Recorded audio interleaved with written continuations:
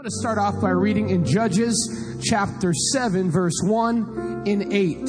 It says this: So Gideon and his army got up early and went as far as the spring of Harod. The armies of Midian were camped north of them in the valley near the hill of Morah. The Lord said to Gideon, "You have too many warriors with you. If I let all of you fight the Midianites, the Israelites will boast to me that they saved themselves by their own strength. Therefore tell the people, whoever is timid or afraid may leave this mountain and go home." So 22,000 of them went home, leaving only 10,000 who were willing to fight. But the Lord told Gideon, "There are still too many. Bring them down to the spring, and I will test them to determine who will go with you and who will not." When Gideon took his warriors down to the water, the Lord told him, "Divide the men into two groups. Into two groups. In one group, put all those who cup water in their hands and lap it up with their tongues like dogs. In the other group, put all those who kneel down and drink with their mouths in the stream. Only 300 of the men drank from their hands. All the others got down on their knees and drank with their mouths in the stream." The Lord told Gideon this: "With these 300 men, I will rescue you and give you victory over the Midianites. Send all the others home." Thank you, guys. When I was in elementary school, my favorite class was recess. I know recess is not a class, but it was my favorite. I loved it, loved every second of it. And typically when it was recess time, there was one place that I ran to, and that was the basketball courts. I loved playing basketball. I loved getting games going there on the court. But before every game, before we could play, we would have to pick teams. We'd have to pick teams. This was the moment that everybody that wanted to play would line up on the sideline. We'd then identify two captains to begin to select the team of their choice. One captain would pick, the other one would follow, so on and so forth, until the line would begin to shrink. As the line began to shrink, it did not just shrink numerically. It also shrunk in talent. Some of y'all, that was you. Ability, potential, and strength. And when both teams were filled, the ones that were left were typically the ones that the captains felt were not enough. Have you ever felt like you were not enough? Inadequate, unable to perform the way you thought you could, flawed, broken. Nobody wants to select you. We've all been there, especially in the context of God or even Christianity. When we compare ourselves to this unflawed, perfect God, we shrink back because we see our brokenness, inadequacies, all of the above. I remember when I was at a youth camp and I was ready to give my life to God. I was ready to surrender it all to Him. This thought entered my mind: why would a perfect God want anything to do with you? Andrew, you're weak. Andrew, you're unable. Andrew, God is just not for people like you. What if I told you this? That your flaws, not the better version of you, the version of you today. What if I told you that version of you wasn't a deal breaker for God? What if I told you it wasn't a deal breaker for God? God is the captain. He's selecting the team. He sees that you don't have all the potential in the world, but it's not a deal breaker for Him. What if I told you that who you are today is a deal maker with God? You see, what I love about this story with Gideon, I love God's tone. God was not in pursuit of strength. He wasn't in pursuit of numbers. Gideon, what are we working with? God, we have 32,000 men. No deal. I'm not interested in that. Bring it down. Okay, God, we brought it down to 10,000. You ready to go to war? No, Gideon, you're too strong. Gideon, what are you working with now? Well, God, I'm working with Not enough. No potential. I'm working with only 300 men. And it's in that moment that God says, Gideon, I'm ready to go to war with you. Gideon, I'm ready to use you. What if your flaws, what if the things that you hate about yourself, what if those things were an invitation for God into your life? What if the poor version of you made God want to select you first rather than last? I believe this today. As much as it contradicts what we believe or what we feel, I believe that your weakness, your brokenness, your flaws, I believe they create a space for God to move in your life. They create a space. They create a space. It gives God something to work with. It makes you need Him. When I was a teenager, me and my friends, we loved going to this place called River Park. We've all been there. It's a place here in town, not too far from here. Back in the day, River Park was more than just a place where you'd go watch movies or grab something to eat. It was a place that I would go to meet the ladies. This is where I went. This is where I went. Never watched a movie. I couldn't afford it, but I didn't go there for that anyways. I went there to try to meet some girls. There was a group of about 5 of us. And 4 out of the 5, we really had some game. We'd spent all week working on our pickup lines, figuring out what we were going to wear. We were ready. But we had one friend that he was annoying. He was not a chick magnet. They ran when they seen him. His breath alone would push girls in the opposite direction. There was this one weekend I was really excited. I'd been working real hard on my lines. This was the weekend I got a phone number. So I went up to my buddies, 4 of the 5, and I said, guys, we can't take him. He needs to stay home. Somebody needs to tell him that we're not going anywhere this weekend so he doesn't bug us about going to River Park. I thought about that for 2 seconds, and then I realized something. None of us have transportation except that guy.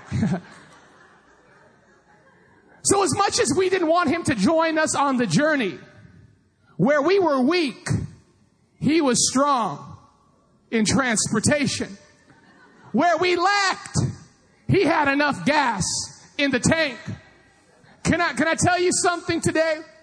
Your weakness creates a space for God on your journey. You see, what God was trying to do with Gideon is He was trying to provide some strength. He was trying to provide some help. But there would be no space for God with 32,000 soldiers.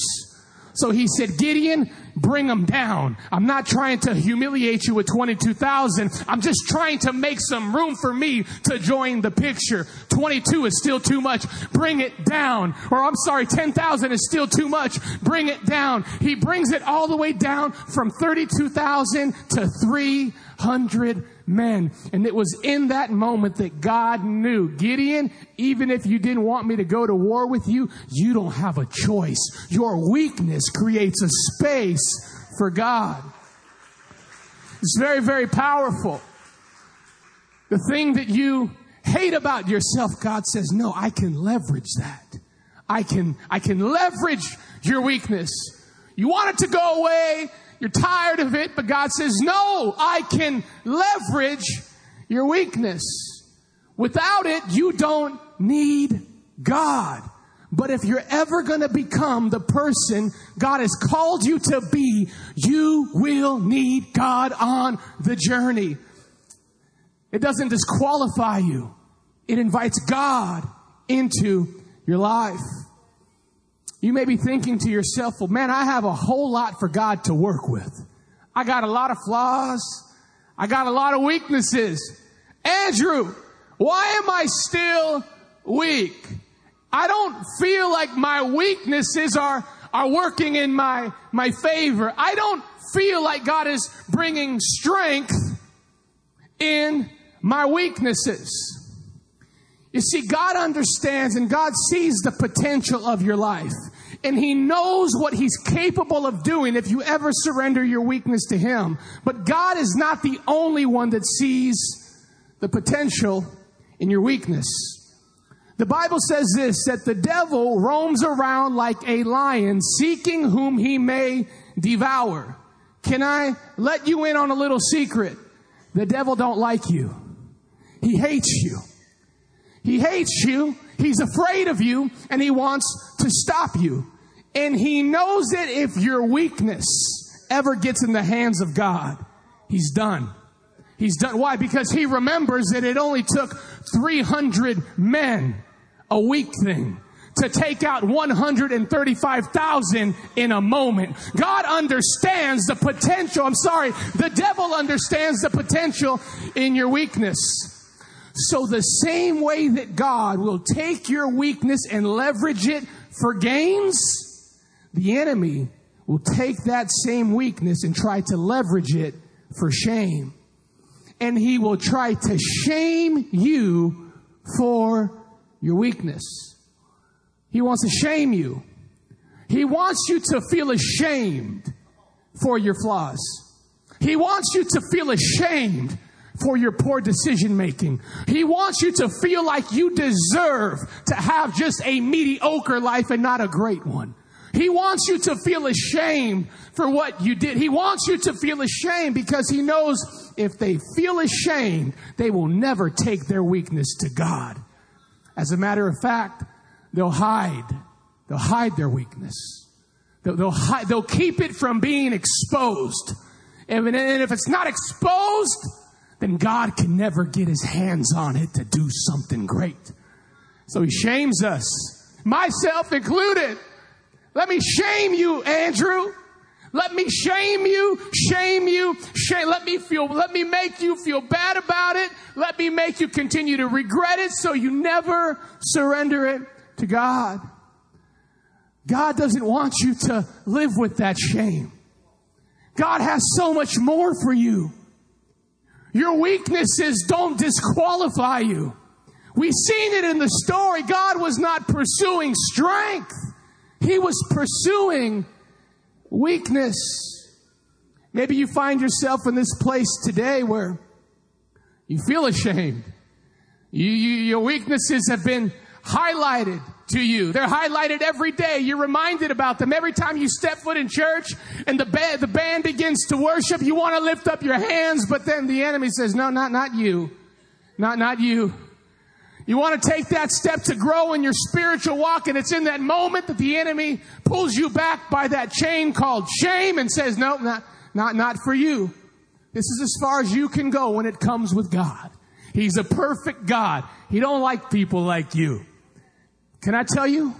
You have no idea who's up here on this stage preaching to you today. You have no idea who's sitting next to you today. If you just knew a fraction of our story, both of your hands would go up in worship saying, if God can do it for them, God can do it for me. We don't have to be shamed anymore. Why? Because God is going to take our weaknesses and He's going to do something with your life that will blow your mind. I got a weakness. How do I keep it out of the devil's hands, and how do I get it into God's hands?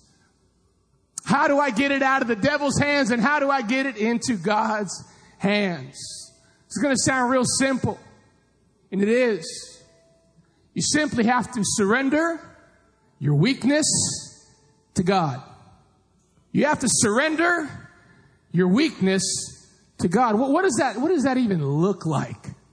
Well, first off, for you to surrender your weakness to God, at some point in that process, you are forced to acknowledge you're weak. You're weak. And this is tough for a lot of us to do. It's tough to acknowledge I'm weak, especially as a man. I'm weak. No, I'm not. I'm strong. No. If you want help, you gotta be real with God. God, I'm weak. God, I need you. How do you surrender your weakness, your brokenness? How do you surrender it to God? God, I need you. God, I can't do it without you. You know what's taking place in your life the moment you acknowledge to God that you need Him? Humility. Humility. You are embracing a position of humility. What's so powerful about humility? God says this, I resist the proud, but I give grace to the humble. The people that don't know me, I resist them. They get no help from me. But for that dad who knows he is weak, God, I'm weak. God says, I can give him some strength. I'm telling you, there is some grace, an empowerment, a favor. That's the strength. That's where His power shows up. It's called grace. It's called grace. It's called grace. It makes weak people look strong. Oh, I get up on this stage. Sometimes I leave and people say, man, you are a man of God. I'm a weak man that needs God. So God shows Himself strong. Every day that I wake up, I don't care how many Christian years I have under my belt. God, the same way I needed you that night after youth camp is the same way I need you today. There are days where I will leave services like this, and I don't go home singing my praises. I go get in my kid's bedroom, I put on some worship music, and I say, God, thank you for using me today, but I need you. God, I'm nobody without you. God, I'm still flawed. God, and you know what God does? More grace, more grace, more grace, more grace, more grace. When you are weak, He is strong. Grace is like a spotter in the gym.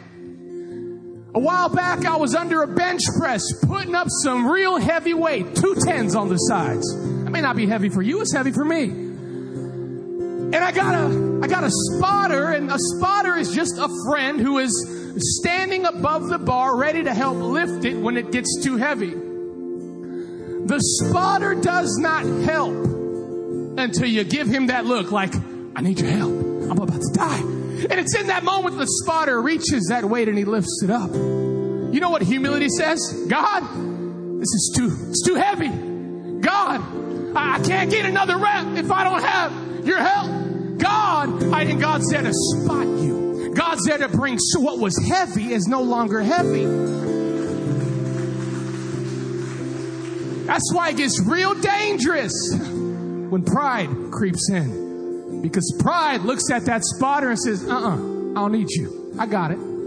I got 5, 6, 7, 8. And I'm not going to lie. Some of you're probably real strong. But you're never that strong. And there will be a time in your life where you are going to need heaven's intervention. And it will not come to you until you acknowledge to your heavenly spotter that I need your help. There's help available to everybody. But He can't help you until you let Him know that you need that help. What's that help called? It's called grace. How do I get grace? How do I get that God help? I have to acknowledge, God, I'm weak.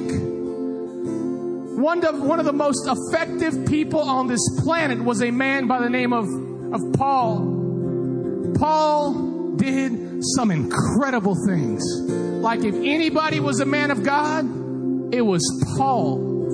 And Paul makes this statement in 2 Corinthians chapter 12, verse 9. I think we can learn something from Paul. Paul is dealing with some weaknesses. He says, God, take them away, take them away, take them away, take them away. This is what God says. He says this, but God, He answered me. And He said this, my grace is always more than enough for you. In my power, find its full expression through your weakness. So this is what Paul says. So I will celebrate my weaknesses, for when I am weak, I sense more deeply the mighty power of Christ living in me. God said, Paul, I know you want to be strong, but as long as you're weak, you will need me. And when I am there, you'll lack nothing. When I am there, things won't be heavy. When I am there, you will not be stuck. When I am there, nothing can define you other than myself. There's help for you today. It's called grace. How are you going to get grace? I need you. I need you, God. God, I'm a weak man. God, I will never be the dad I'm called to be if I don't have your help. I don't care how many books you read. I don't care how many degrees you have. I don't care how much money's in your bank account. You are still in need of a father. You're still in need of a father. I know you're a grown man, but you are still in need of a father. I feel this today. Some of you had no choice but to man up. Some of you had no choice but to man up. Why? Because there was no support around you. You had to figure it out. And it's crushed you. And you've wanted to cry, but I can't cry because I'm a man and I got to figure it out. I hear God speaking today. I've always been your father. Even when the rest turned their backs on you, I never did. I know you were on that sideline hoping that your earthly father would pick you. I know he didn't pick you, but I pick you number one. Today, my son, partake of my grace. God loves you. He's for you. Your weakness does not intimidate him. He wants to embrace you today. Weakness and all. I believe we're going to leave this place stronger today. Not just because you're going to grow spiritually, but because God's going to provide some strength. I'm going to ask you, right where you're at, just to stand to your feet. This is a moment that I believe is going to take the weight off of some of you. I'm going to ask Drew to sing a little bit of this song. Can I tell you, God doesn't need a whole lot to work with to get a lot done. And as he begins to sing this song, I believe there's some of us in this place, just between us and God, that we are to acknowledge, God, I've been doing this myself. I'm tired. I need you. And I am telling you, there will be supernatural strength that comes to your life when you stop embracing the full responsibility. Right where you're at, open your mouth to God. Open your mouth to God. God, I need you. What does it sound like? That's exactly what it sounds like. God, I need you. God, without you, I'm nothing. God, without you, I won't do it. God, without you, I will continue to fail. God, give me grace. God, give me grace for the season of life that I'm in today. God, give me that grace that I so desperately need. God, I'm not trying to prove nothing. I need you. I need you. I need you. I let go of my image. I let go of how I view myself. And I say that I need you. I need you today, God. No one you won't kick down, lie you won't tear down, coming after me. We need you, God. We need you, God. We need you, God. We need you, God. We need you, God. Oh, I believe. No one you won't kick down, lie you won't tear down, coming after me. Oh, the overwhelming, never-ending, reckless love of God. Oh, it chases me down, fights till I'm found. He's the 99, and I couldn't earn it. I don't deserve it. Still, you give yourself away. Oh, the overwhelming, never-ending, reckless love of God. Right where you're at, I'm going to ask you to close your eyes and bow your heads. We're going to pray two prayers today. I'm going to pray one. The second prayer, I'm going going to give anyone out here the opportunity to pray that prayer with me. But the first prayer is going to be this. We're going to pray, and we're going to ask God for His strength, and we're going to tell shame to leave. When shame leaves, don't let it back. When shame's going to leave you, shame will leave you. It's going to go. You're going to walk out of here and it's going to try to knock back on the door and say, yeah, but no, shame, shut up. My God uses my weakness to shut you up. God's going to shame you today, shame. God's going to shame you today, devil. Shame on you for ever trying to hold me back. I wish I knew a lot earlier in my life that God can take the things I was ashamed of to catapult my life to the future. We're going to tell shame to leave. And it's going to be your job. When it tries to come back, say, shame, not today.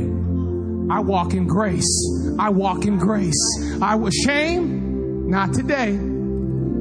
Father, right now, in the name of Jesus, I pray over every person right now that has been limited by shame, that has been limited by shame. Shame, right now, we bind you and we declare in the name of Jesus that you have no hold on our minds. You have no hold on our souls. You have no hold on us again. We declare right now that he who the Son has set free is free indeed. And if God has called me blessed, I'm blessed. And if God has called me forgiven, I'm forgiven. And I embrace my new identity. Shame, go and come back no more. It's gone. Don't you let it back in. We're going to pray one more prayer, because there's people in this place that have never been authentically connected to God. Because like myself, you always thought to yourself, why would a perfect God want anything to do with a person like me? Because Jesus. Because of Jesus. God loved you so much that He sent His Son to die on a cross for you. Jesus did not die on a cross just to be a picture in the household of your grandmother. He died on a cross because He knew you would be up against that thought of shame. And He wanted to remind you today that you're qualified not by your performance, but you are qualified because I went to a cross and I took your shame for you. He took your shame. Why can you connect with God today authentically? Because Jesus took your shame, and you can run to a God whose arms are open to you. The Bible says this, all that call upon the name of the Lord shall be saved. We're going to pray a prayer together. And for those making that decision, I'm going to ask you to mean this with all of your heart. And in support of those praying that prayer, I'm going to ask us to all pray this together. We're a family, and nobody prays alone. Say this. Say, Jesus, today I surrender my life to you. I believe that you lived for me, and I believe that you died for me. And I believe that God raised you from the dead for me. Today I call you my Savior, and I make you my Lord. In Jesus' name. Thanks for listening. If this impacted you and you'd like to partner with us, go to celebrationchurch.cc/give to help us reach people with the message of Jesus.